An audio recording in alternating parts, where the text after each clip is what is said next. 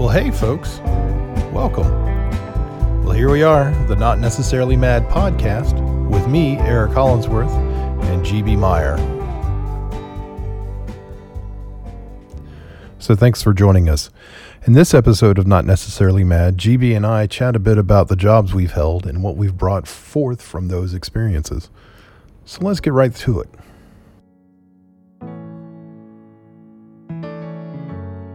Well, hey, GB. Hey, Eric. How is it going, man? It is going all right. How are you doing?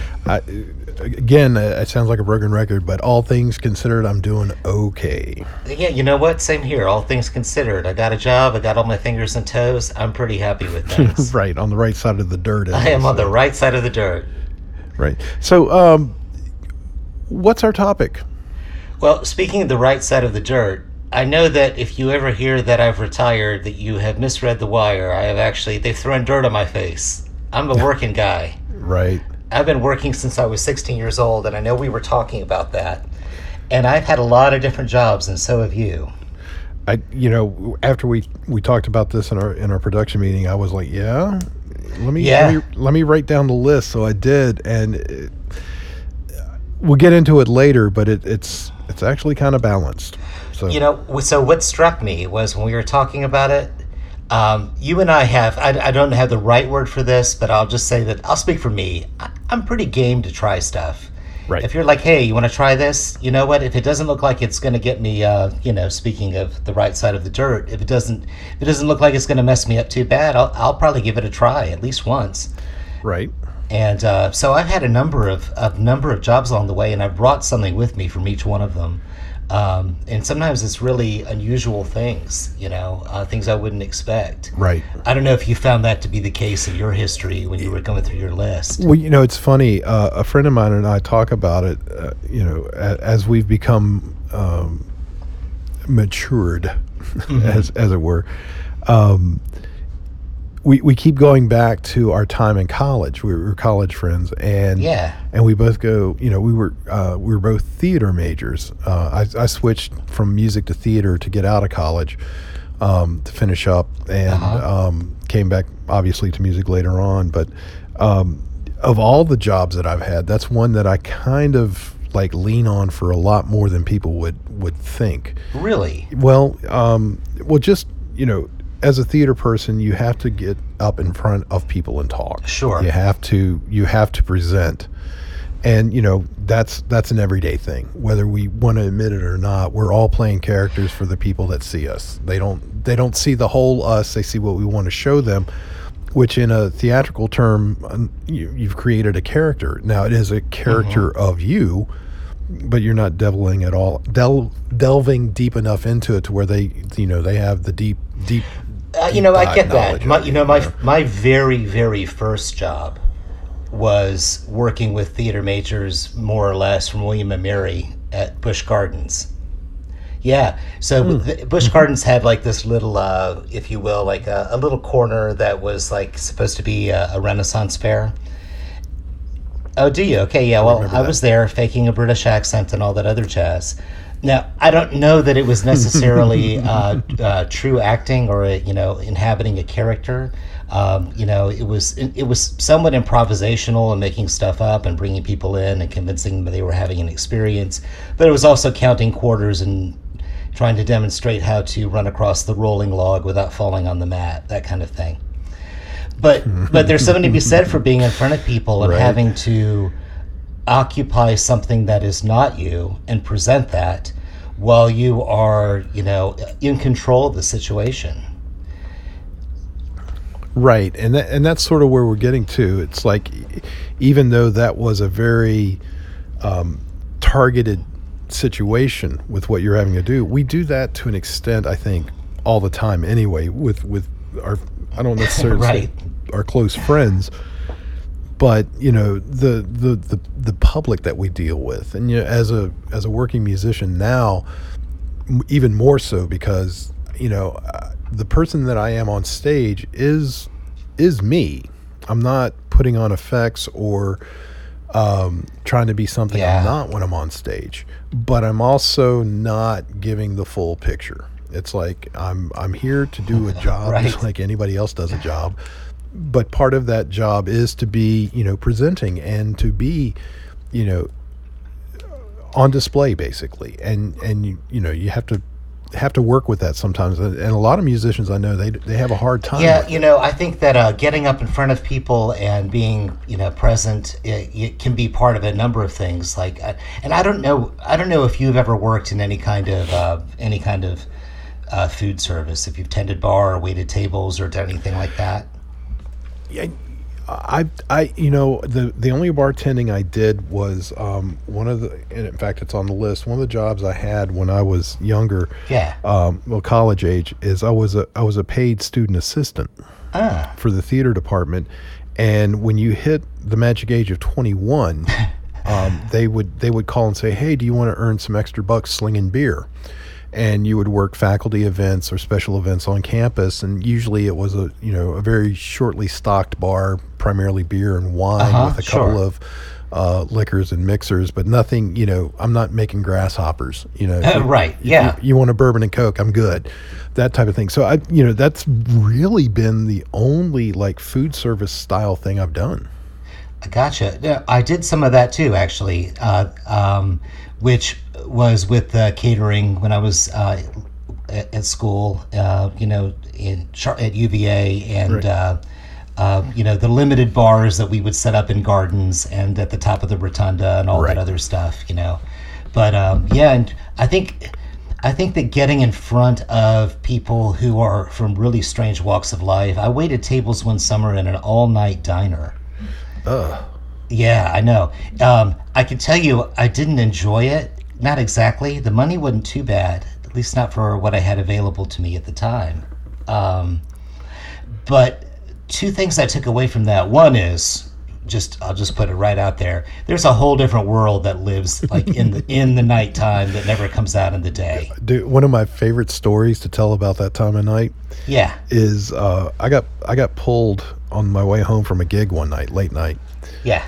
I was really tired, and I bumped the line a couple of times, and the police officer pulled me over, and he says, "What? Do you know why I pulled you over?" "Yeah, dude. I'm really tired. It's been a long day. I just got off a gig. Blah blah blah blah." And he goes, "Do you drink when you play?" I'm like, "No, sir." And he goes, "Really?" And I'm like, "Nope." Because I know I got to drive home, and there's only 3 people on the road this time of night. You, me, and a bunch of other people that are drunk, and I don't want nothing to do with either one of the others. And he goes, "Yep. Have a good night." You liked your calculus. Yeah. He enjoyed the maths. Right. So, getting up in front of people who are different than you, who are not day walkers, who want their eggs cooked a particular way, that can be... I want them yellow. Yeah, right. Yeah. Anyway, you'd be surprised when you have to go back and tell the short order cook, well, here's what he said he wants, Anyway, that's got it. That's got its own exposures, but certainly, getting in front of people and holding your own in a low stakes situation, but one that still has the opportunity to be weird or go sideways, and everyone's tired and it's late or whatever. Right. That was a pretty good experience. It wasn't my only food service work. I also worked in a Chinese restaurant. Did I not tell you this? No. That might be one of my favorite jobs. I worked for a little over a year, 6 days a week in a, I'm going to call it upscale. It was an upscale Chinese restaurant. It had really nice tablecloths and folded napkins and classical music and so forth. Oh, nice. Yeah, but I was I was really only one of 2 Caucasians in the whole place. Now, this was long before immigration was really, the hotbed topic that it is today. But everyone in the kitchen was from El Salvador. Oh, okay. So I know, right? I'm trying to follow. Okay, you've got a Caucasian working at a Chinese restaurant with a kitchen full of Hondurans? Salvadorans. Salvadorans. Yeah. Very close. Yeah. So what did I take with me from that? Well, a couple things that are probably not that useful. I do know how to say the most horrible things in slang Taiwanese. And I have proven that out once on a bet while working in IT to a young lady who was from Taiwan and challenged me. And it did crack her up. Well, but she didn't smack you, so that's a good. Yeah, well, she turned bright red. She was like, "I can't believe you said it." I'm like, "You asked me." So, but I jumped in feet first with my high school Spanish, and before it was all said and done, I was taking some of my coworkers to the doctor and translating for them and doing stuff like that. It was pretty exciting. Right, cool. Yeah. Yeah, so it sounds like that this was early on. Yeah. I was this was actually like right after I finished college. I didn't know what was going on. There was a recession, and I was trying to figure it out. Yeah, that was for a whole year. So it sounds like it kind of formed. That act itself kind of formed the person that you are today. That I know. Yeah. As far as, social activism on a microcosm. It's very much about building those immediate relationships and figuring out what I can do to help people on a personal level. And I think you're right. That's where I discovered that as a very, very young adult. But that's not so much food service per se. I mean, I certainly know my way around, a list of Chinese ingredients now. That's also pretty useful. Well, that never hurts. So let me ask you. Yeah. Because it sounds like we've had both of us have had a varied, and I don't want to say checkered, but surprising, work history. Right. It's kaleidoscopic. Kaleidoscopic work history. Right. What was your worst job? Oh, man. All right, so it's a toss-up. You know what? I'm gonna go with this one. My worst job was I had a part-time gig in my 20s in the evenings and on the occasional weekend shift, working loss prevention for a Sears in the East End of Richmond. Yeah. It was store cop with video cameras and walkie-talkies and all of that. Oh, dude. Yeah. Dude. I needed money and they were hiring. So right. But like I said, I'm game. So I'm like, I'll try it. Yeah. Well, no, I'm not begrudging. No, but I'm not fronting, but man, that's a crappy job. It was, yeah. It takes the cake. How about you? I worked a factory job for about a year, and it really cool product, man. I'm still, it's like, hey, have you ever heard about this stuff? It's actually a hardwood product, flooring. That's veneered flooring, engineered flooring. So the bottom, like 2/3 of it are plywood, and then they glue a thin strip of hardwood. Oh, okay, right. On top of it. Laminate, that's what it would be called. And this company found a way to inject plastic into the wood and hit it with gamma radiation and turn it into a plastic wood. Basically, it has all the temperament of wood in that you can shape it, cut it, sand it and all that stuff. But the dye in the plastic, after it hits the gamma radiation, soaks all the way through the wood, so that if you gouge it, you just fill it with a clear filler, and it's no different than the rest of the wood around it. It's indestructible at that point. The Disney stores that were at the mall back in the 90s and early 2000s, we outfitted all of their hardwood floors. Gotcha. Which is why it was the worst job. I was in charge of that product. And that meant that I had to create fake dowel holes and then fill them with fake dowels so it looked like it was nailed down for 8 hours a day, 5 days a week, for almost a year. So so if I could summarize, you created handcrafted effects in wood that had been treated with plastic and then nuked. And correct, right here in Lynchburg, Virginia, for processed in a factory. I think a little piece of my soul just died hearing that story. I know. Do you know what I took away from that job? What? That I never want to work in a factory again. I took no skill sets from that I didn't already have. It's just the knowledge now that I never, ever, ever, ever, ever, ever, ever want to work in a factory again if I can help it. And I'm not knocking it. It's just that for me, it was a good experience at the age I was at, and it taught me a life lesson about, if you apply yourself at what you love, you never have to do these kind of things. Oh, that is true. And again, I'm not downing anybody that loves their factory job. If that's your calling and that's your passion, dude, I'm all for it. I met folks that were like that at that job. They were really, that was what their passion was machining or this or that. Sure. And I applaud them for that too. It just wasn't for me. Well, you and I are these weird chimeras of creative pursuit and also analytical capability. And I think anything that you have to do by routine or over and over, or that's compliance oriented, is probably not going to be what we like. Just a guess. The problem with that is, and I found this out, and I when I was doing my list, I looked and I just wrote them down in the space that I had on my little legal pad. Yeah. And it comes out that if you break my adult life basically in half, I have 7 jobs from 1986-ish, a little bit before that, because like you, I started at 16. I worked at a drugstore. Drugstore chain.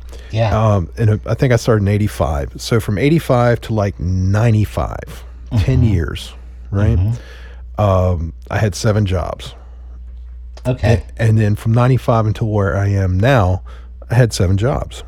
Oh, all right. So it breaks down along the lines that I was not really surprised, but it was like, oh, well, that's interesting. And what I found out is the further I get away from my youth, the closer I got to where I wanted to be, which is... Yeah.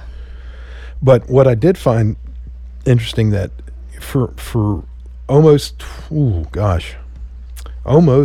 15 years, I worked in the IT world. Right. I worked, my specialty was call center IT, which is just so out of sorts with where I am now in my life.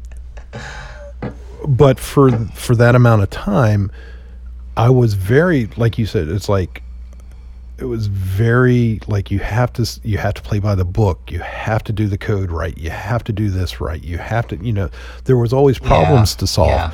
But it was very, very much to that point of,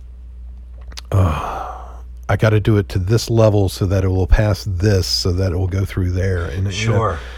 And I'm grateful because that's a skill set now that I do bring forward in what we do, and it's almost a necessity in like the music production side of things. Yeah. I have worked substantially in IT over the last I don't know, since the early 90s. And but some of what I did in that space was actually consulting. And when I say that, I don't mean like, sitting with a legal pad and, noodling ideas like a team of lawyers. But you know what the definition of consulting is? What is that? It's a con and an insult. Well, I resemble that remark. Good Lord. So, consulting, particularly in pre-sales, though, also on like on niche software products or on new made-to-order software development or enterprise development solutions. So, all that to say, a great deal of that is getting in front of people, kind of like we were talking about before, whether you know them, whether or not they're in a bad mood because they want to eat, or whether or not they're just strangers and you need to put on a character. A considerable part of my IT work is being able to talk to people. And that's what I found out too. The reason I had success at IT wasn't that I was, I was good at what I did. Don't get me wrong. I'm very proud of what I was able to accomplish with not going to school for that and just kind of figuring it out on my own. Yeah. It's much like you. But what I found was one of my talents was being able to take a very technical aspect of something and breaking it down for the CEO or the CFO so that they could understand it in everyday language. Sure. Yeah. You know? Has there been a moment, whether it's inside of IT or even another job, even if you were young, where instead of it being the worst job, and I won't call it the best, I'll say, has there been a moment where you've been like, wow, this moment is really great. I don't know how this all came about, but I'm pretty stoked I'm doing this. Oh, yes, to a large extent, and I'm living that life now. Yeah. Okay, cool. I gave up the workaday world. We've talked about before. I'm a working musician. I teach, and I play. And if I don't teach and if I don't play, I don't get paid. There's no other job. So, right. But there was a moment in time a couple of years ago now. Scott Guberman, who plays regularly with Phil Lesh from the Grateful Dead from out in California, was doing a East Coast tour, and he picked me up for a couple of shows. And what was amazing was that feeling when you're on stage with somebody that is the first choice for somebody that you idolize as a musician. Yeah. And I'm playing with him. Now it's sort of like the what's 6 Degrees of Kevin Bacon. Yeah. Yeah, this was the 6 Degrees of Phil Lesh, and I've got within 2. Wow. You know? And it was really cool, but the place we played is a really cool venue in Roanoke called 5 Point Sanctuary. It's an old church. Oh, right. And they've converted it into a music. And if you've not checked these guys out, go out to 5 Point Sanctuary, Roanoke, Virginia. Just do your Google search, put it in the Google machine, and find it.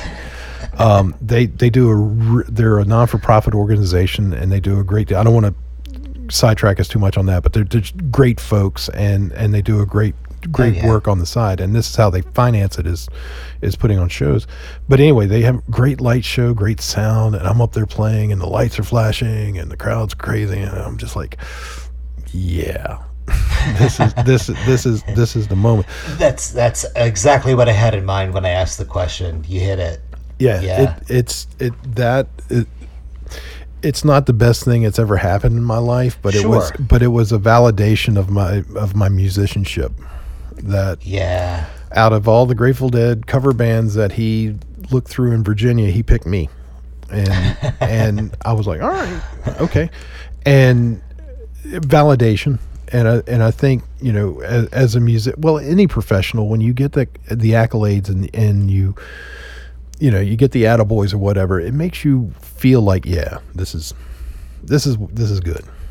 Yeah, absolutely. So where was your point of that? Where did you find that you were like, oh yeah? You know what? I think a moment came to mind where I was working for a small software company, and there were so few of us, and the clients that we sold to were large companies, typically companies that had mostly consultant staff. So anyway, we were at an office for one of these companies, and we were in San Francisco, and everything went not only right, everything went perfectly when doing this install. And we had like an entire day and a half baked in, and we usually needed all of it because there were so many things about making sure the whole site was ready and everything was ready to go. This had never happened before. And so there I was with a paid weekend in San Francisco, with okay, you did a great job, guys. Go enjoy yourself. And it was nice. The client took us around. Everything was paid for. So I basically had a complimentary weekend holiday in San Francisco. And I'm like, you know what? It's not bad to be the king. I'm really liking this right now. So I've been to San Francisco a couple of times for one of the IT jobs I had. If I were going to move somewhere off the East Coast, oh yeah, that's the place. I mean, I fell in love with that town. Now, it does have the earthquake thing. Yeah, it does. Yeah, it sure does. Yeah, but other than that, it's a great town.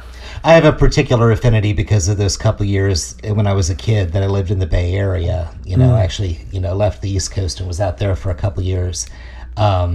So I grew up for a couple of years inside of that media market and going into the city pretty often, nearly every Sunday, et cetera, et cetera. So it was just great to be back. It was almost like a bit of it was a micro homecoming, if you will. So, right. Yeah. It's a great town. Great food. Yeah. So, is there any job you've had that's affected, or where you've taken a particular knowledge from it of what you will now buy when you go to a store, or what you want to eat when you put on your plate? You've learned something from that job, and I'll give you a thought. One is that I did work at a natural food store long before there was such a thing as Whole Foods, or at least anyone had ever heard of it. And every town had a little collection of hippies that had opened a natural food store. Co-op. A little co-op. You got it, right? Yep. I learned one summer when I worked there, they put me on produce. It was not a very big produce area at all. It was basically I don't know, about 20 feet long. And I worked with a grocer, a produce grocer who had grown up and learned his trade in Manhattan, and this was his retirement job. And right. If I'm going to do the math, I would say he was born about maybe 1920. Oof. Yeah.